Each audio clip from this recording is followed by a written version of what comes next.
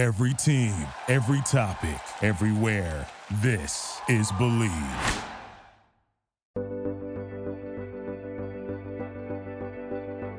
Hey everyone, and welcome back into the Moment of Truth podcast. Thanks for joining today. Hope everyone's having a great week. For the last 6 months or so, I've spoken to a lot of athletes whose careers and lives have been changed by COVID-19. Whether it's with in-game attendance or altogether canceling the Olympic Games, there's no denying the impact the virus has had on sports. This week's guest speaks to that. Colin Jones is an Olympic gold medalist, and he holds the world record in the 4x100 meter freestyle relay. He's also an ambassador for USA Swimming, and on this episode, we talk about the impact COVID has had on the sport, particularly when it comes to swim safety, being a role model for inclusion in the sport of swimming, and encouraging diversity. He also tells me how he trains, and it involves putting pictures of his competition on his fridge. But first, a message from our sponsor at BetOnline. The NFL season is in full swing, and you might not be able to be at the game this year, but you can still be in on the action at BetOnline. From game spreads and totals to team, player, and coaching props, BetOnline gives you more options to wager than any other place online. And there's always the online casino as well. It never closes. So head to betonline.ag today and take advantage of all the great sign-up bonuses. Again, that's betonline.ag and sign up today. BetOnline, your online sportsbook experts. So I hear you know my roommate, Brandy. I know your roommate really well. She said you guys had a blast. She and I go way back. She's awesome. Back to when she was working at USA Swimming and doing media, and yeah, we go back. So fun. It's such a small world. I was telling her the other day, I was like, yeah, but Colin Jones on my podcast this week. She's like, get out. I love it. Awesome. Well, you've had quite the swimming career, but before the gold medals and the world records, you and Cindy got off to a little bit of a rough start there. Yes. It was definitely a rough start for me. I was almost drowned at the age of 5. I like to always make fun of all of my fellow only children as being spoiled brats. I was the same. And my parents wanted to get on the biggest water ride at Dorney Park in Pennsylvania. And I wanted to follow suit. My dad's my idol. If he's getting on it, I'm getting on it too. So we get to the top of this ride, and my mom starts to have second thoughts, saying this is probably not the best of ideas, but if you really want to do this, sure, let's do it. My dad goes down first. I go down second. My mom goes down last. And I think what's important about this story is that I was fully supervised. There were lifeguards there. My parents were there. I wasn't horse playing. And I think a lot of people have this misconception that it's always when someone's doing something that they're not supposed to be doing. And I was not in that case. I went down this ride. I flipped upside down. They were yelling at my dad. They were yelling at my dad to hand the inner tube to the next person. He didn't see me. And I was underwater for 30 seconds. And they say a child can have brain damage after about 30 seconds. So, you know, now in the life of cell phones and distractions, it's so easy. So the work that I do with Make a Splash and USA Swimming Foundation and Phillips 66 has really been focused on trying to get parents to not go through what my mom and my dad had to go through. Instead, tell them the importance of learning to swim. And you're a dad now. So as a parent yourself, how scary is it that it could just take a couple of seconds for your kid to go underwater? It's terrifying. I will tell you, Megan, the best thing about my son is that he got my traits. He loves water. At the age of 6 months, whenever he was like crying in the middle of the night, my wife and I figured out that if we ran water and he heard running water, he would calm down. So he's naturally drawn to the water. He loves it, but it also brings that fear of, okay, well, that means we have to get him into some sort of swim lessons. I've been doing this for 12 years. I got to practice what I preach. We have to get, as parents, we have to make sure that Avon is safe around water and that we're comfortable with him being around water. So we got him into swim lessons. And even at 6 months, he's taken to it. He loves it. He is a COVID baby, so he doesn't like other babies around him, but he loves being in the water.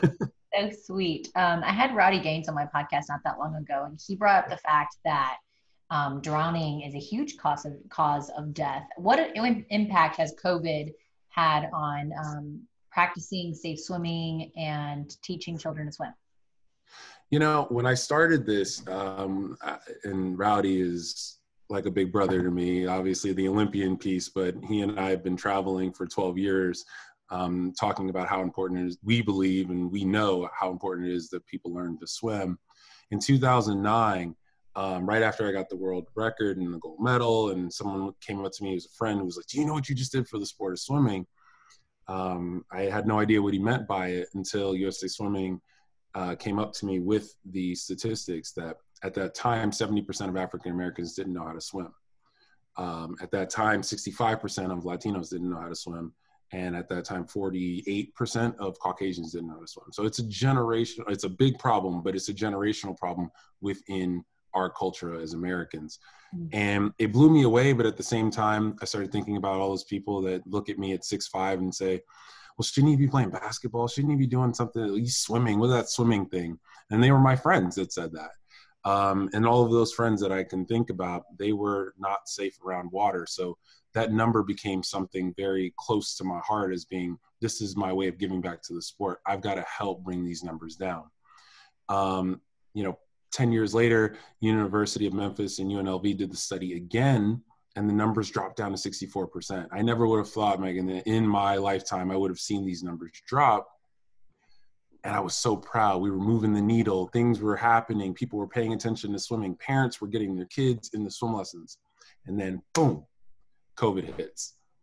And I know policymakers have our best interest in heart. They're trying to make sure that we have a virus that we really still, to this day, still don't fully understand.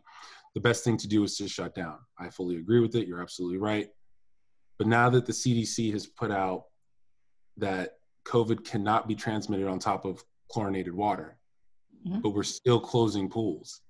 Those numbers that you asked about are creeping up. I saw them really high in 2009.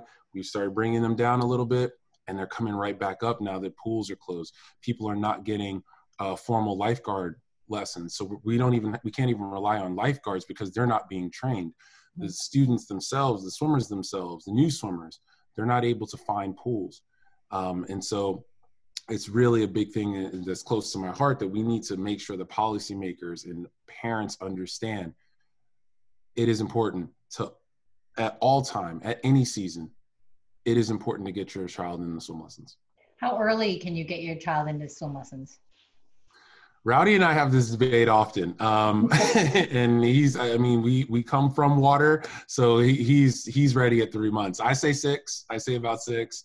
That's when I got Avon, my son, into water. And again, it's not like, okay, these videos, Megan, like the kids and the flipping upside, I can't do it. I can't do it. Even as a swimmer, it freaks me out. But I just want my son to be comfortable around water, so that when we have those formal lessons where we start to learn the arm motions and the kicks, it's not a full shock. I want him to be comfortable around water, and to have those lessons are so important.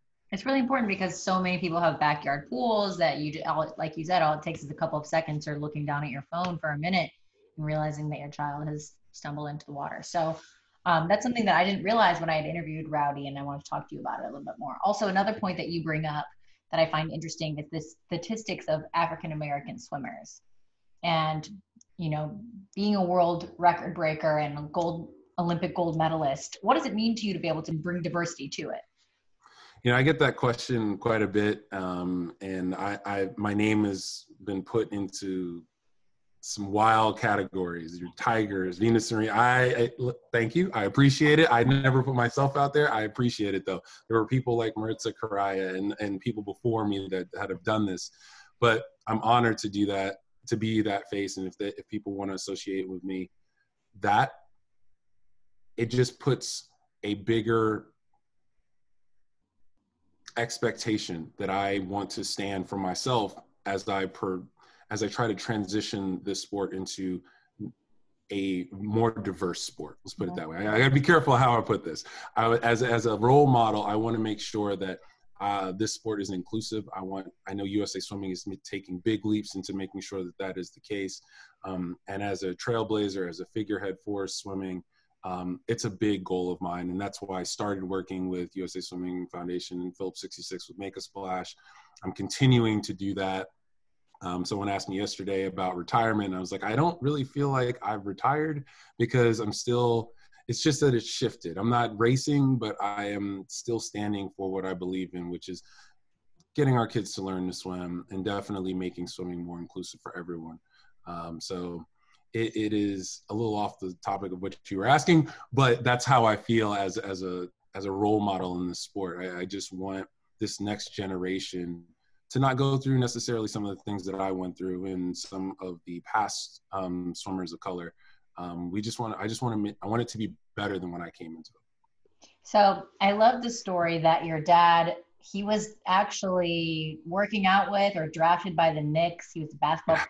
He wanted you to play basketball. Your mom said, let's get him into another sport. He needs to do something else. As a father now, do you think that that's something you're going to do with your son, that you're going to say you're going to be a swimmer, or let's try something else? Honestly, I want him to do whatever makes him happy. That is, I would never want him to feel like he has to do what I did. And the thing about my dad was, yes, he wanted me to play basketball. Yes, he wanted to live his dreams through me. But when I found swimming and I said, Dad, this is it, he was 100% behind me and supportive.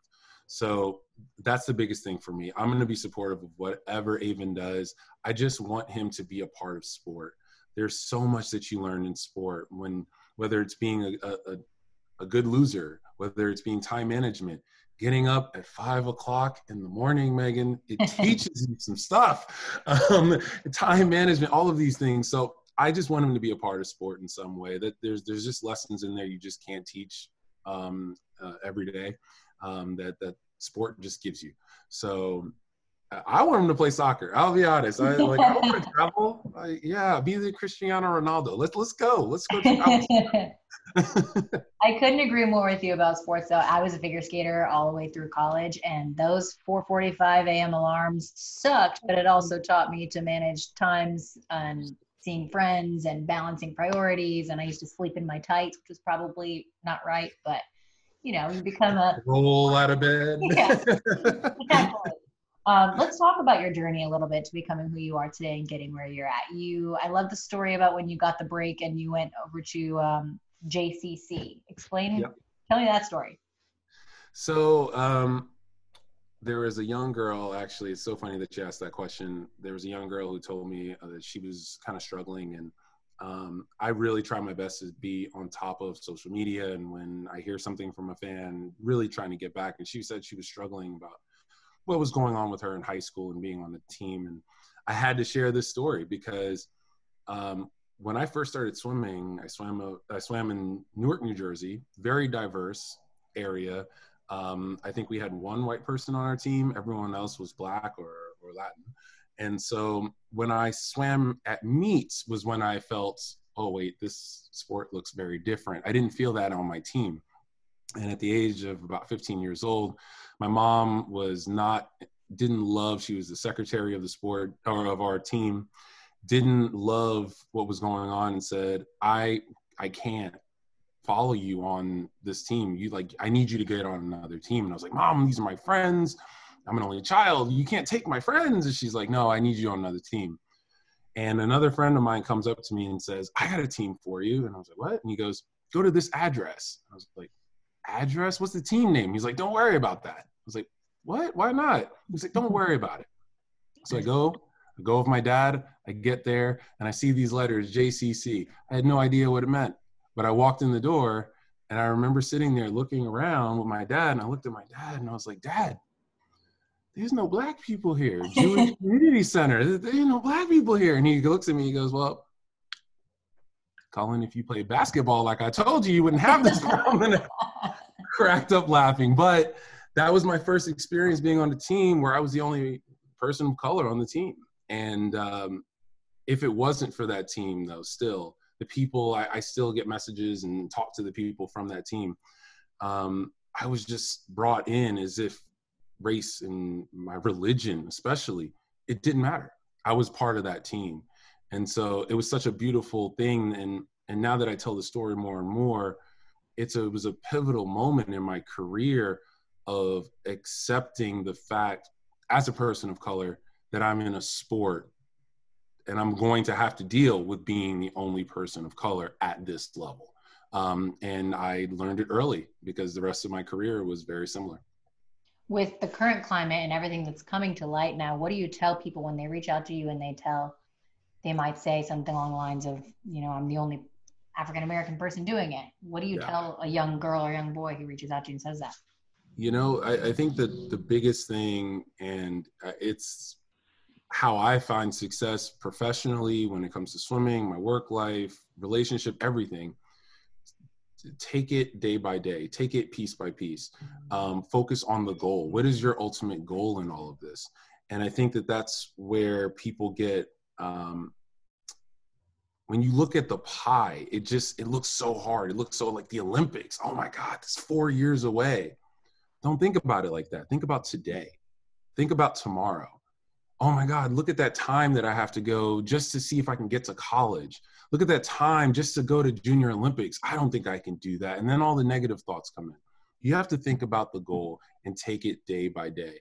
So when it comes to any athlete, but especially when it comes to a lot, and unfortunately, as we see in our culture right now, when it comes to people of color, it's just another layer of something else that they have to kind of get over beyond just what's the time standard or the expectation of them. They're dealing with other things. Maybe there's a coach that's not saying the right thing, or a team member that's not saying the right thing, or in my situation, parents that weren't saying the right thing. Mm-hmm. You got to deal with another layer. So what I tell them to do is focus on the dream, focus on what you plan to do.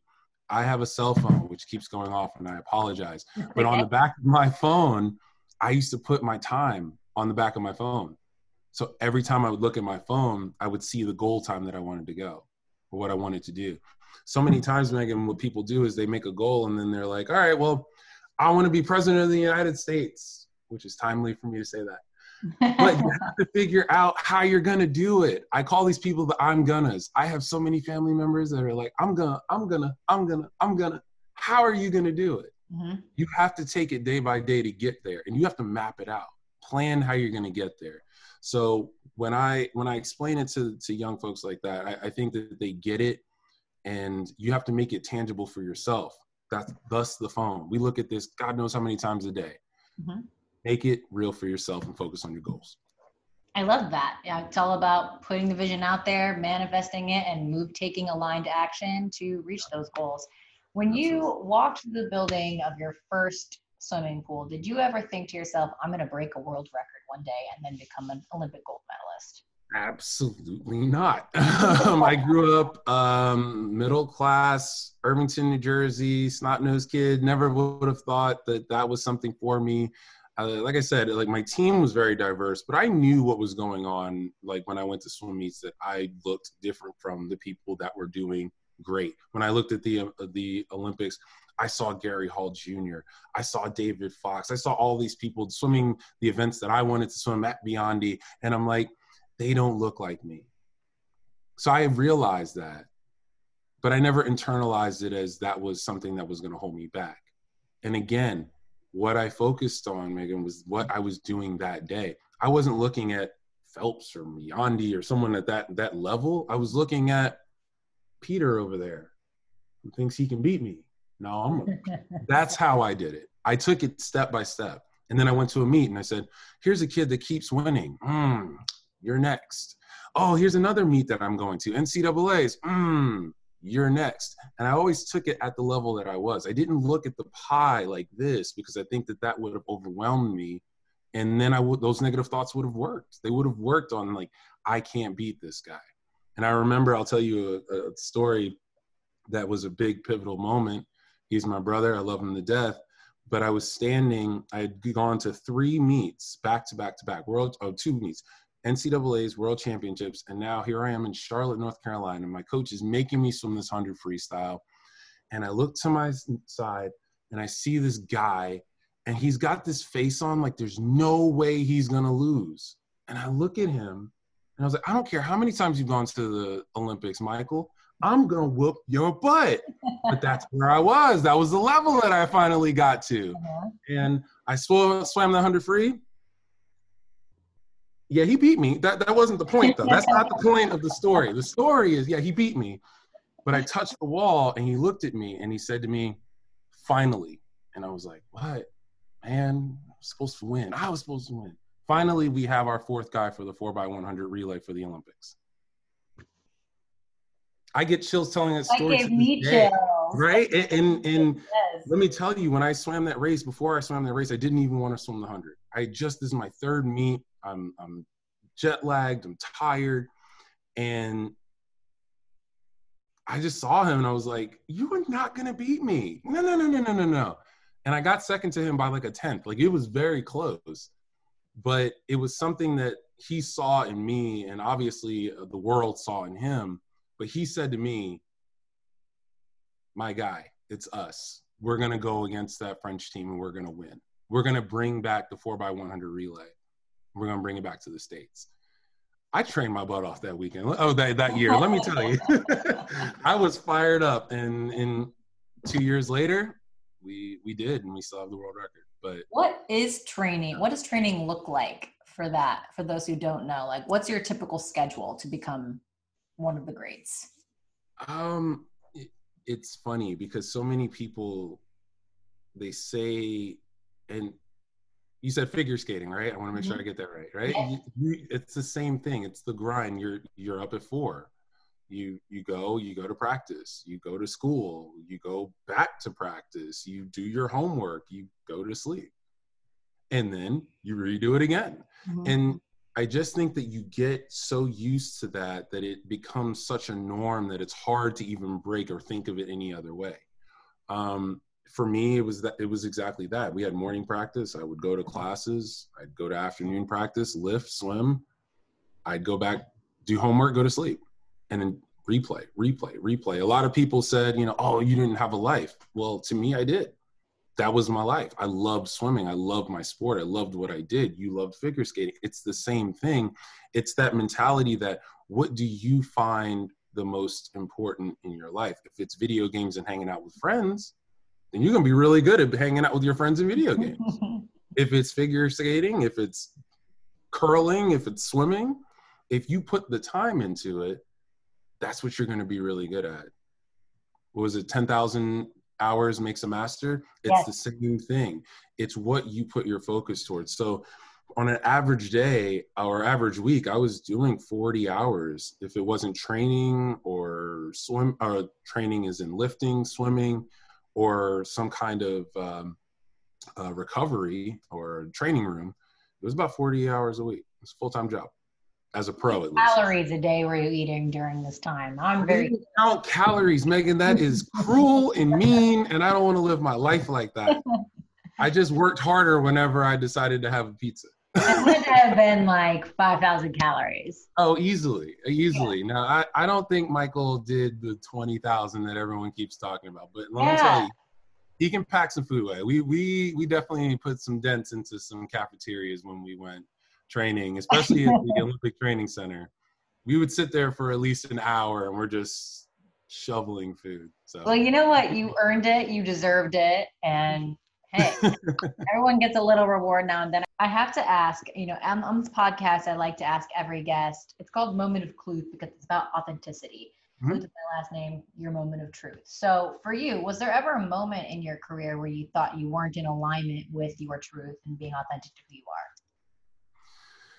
Yes. And it's funny because I had to change, and this story is exactly what I like to tell kids and tell, your audience what I did. So in 2008, here I am, the first Black American to have a world record. Here I am with a gold medal. Here I am, all the NBA guys are coming to our swim meet. I'm meeting Kobe, rest in peace. I'm meeting LeBron. I'm meeting all of my idols. And when people are in town, they're calling me being like, hey, you want to hang out? And I'm like, swim practice at 5 a.m.? Or they're in town, I want to hang out. I want to go hang out. So I lost my focus. I lost that focus that I got when Mike said to me, you're our fourth. And so when we went towards 2012, 2011, the year before, I went and represented Team USA in Beijing, China for World Championships and didn't even make semifinals. It was terrible. And I remember Bob Bowman, Michael's coach, coming up to me and saying, you know, man, this really stinks. One of the best 100 freestylers in the world can't get his stuff together because he can't focus on swimming. And I was like, man, that hurt. And then my own coach said something on the same lines. And then my mom, when I got home, she was like, what is that? And now, Megan, my mom doesn't even know times, but she was like, that was awful. Don't you go out there and disrespect the Jones name and not swim as fast as you possibly can. And that didn't even hit it. What hit it was, I remember Cesar Cielo saying on national media that it would take a national disaster for him not to win the 50 freestyle in the 2012 games. Yeah, that's what did it. And so I tell you about putting it on your phone, doing all of these things. I put pictures of him in my house so that whenever I didn't want to go to practice, I saw a picture of him like this. And I was like, I got to go to practice. I had one on the fridge. So when I opened the fridge, all right, I guess I won't eat that slice of pizza. Shouldn't have been in there anyway, but I won't eat that slice of pizza right now. And when I wanted to go to practice and I was like almost there, but like I was turning around because Call of Duty was playing and I was like, ooh, I could. I had a picture of him at the door. So everything, I was living the truth, living what I wanted my life to be. I wanted to win. And so I ended up going to trials. No one was paying attention to me because I swam so poorly the year before. I win the 50 free. I get second in the 100 free. I shocked the world by being the premier sprinter for Team USA. I go to the Olympics. I swim the 50 freestyle. First 50 free, I'm first. Number one, Cesar second. And in my head, I'm like, yep, thank God I put all those pictures of him in my house. This is working. Yes. I swim the semis. We tie. And I'm like, it's okay. All right. We still got the finals. Here we go. And I told you what my goal was. My goal was to beat Cesar. So I got on the block. I take my mark. I go. I do what you're never supposed to do is look onto the side. I see out of the right side. I'm ahead of Cesar. I got this. I hit the wall. I jump up. I look at my name, and there's a 2 next to it because Flo Manidou in lane 2 beat me. Oh. So I go, and I see my mom, and she goes, you better smile. And so I sit there and I smile, and I'm like, oh, God, congratulations, congratulations. And it didn't hit me until later because my coach came up to me. He goes, and he was walking away when he said it. He goes, well, at least you hit your goal. I never said I wanted to win, Megan. I said I wanted to beat Cesar. So I did it, but I never said I would win. So my moment of truth is 2 things. When you want to put your mind to something, live it. Make it real for yourself. And then the second thing is you need to be very specific about what your goal is because you might hit it and it might not be all that you wanted it to be. So be specific. That is such great advice, and I couldn't agree more. You can work so hard towards something, but if you don't get it exactly right in your mind, you're going to get what you want 100% of the time, but it might not be what you really wanted. So be clear. I love that. At the end of this podcast, I like to play 2 truths and a lie, where you tell me 2 truths about yourself and 1 lie, and I have to guess what the lie is. Oh, man, you could have given me some warning. You could have started it with that so that I could have thought about this. Okay. Let's see if you're as quick of a thinker as you are a swimmer. All right. So, oh, man, this is tough. Okay, so I'm terrified of spiders. I live in North Carolina. And I raced Prince Harry in a pool in Las Vegas. I'm going to go with the lie is you're terrified of spiders. No. What is the lie? Actually, yes, it is. I'm sorry. Yes, it is. No, all the other stuff is true. That's right. See, you got to give me some time. But yeah, that was the lie. I'm not terrified of them, but all the other stuff is true. Yeah. That is so cool. Tell me this Prince Harry story. I need to know more now. Oh man, I'm so mad that I brought that up. I was in Las Vegas celebrating the Olympics and saw Prince Harry. We were at Excess, and he was in the Army, as you know, and he's like, I can swim. And he said to Ryan and I, he's like, I bet I can beat both of you. And so we took our shirts off and our jeans, jumped in the pool, and raced Prince Harry. And it was funny because all the bodyguards were all around us, and it was awesome. It was a fun experience. So you beat him? Oh, well, yeah. He's good, though. Don't get me wrong. He's good. He's good. He's a good swimmer. He's a good swimmer. Is that why he didn't invite you to the wedding? That was why. I was a little upset. You know? And Meghan Markle, she's, you know, it would have been nice to meet Meghan. Yeah, I still wouldn't want to meet her. Well, thank you so much for your time. I won't take too much more of it. I really appreciate you coming on today and expressing the importance of learning to swim to save more lives. And I appreciate it. It was great getting to speak with you. Thank you for having me, Megan. This was a lot of fun, and you could have given me more time. Could have thought of something better. I'll get you next time. I'll give you next time. I'll be coming back. Thank you. Absolutely.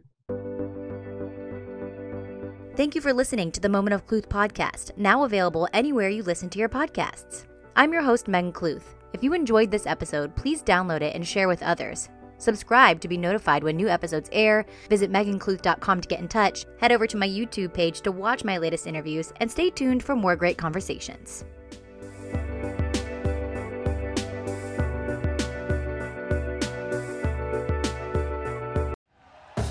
Thank you for listening to Believe. You can show support to your host by subscribing to the show and giving us a 5-star rating on your preferred platform. Check us out at Believe.com and search for BLEAV on YouTube.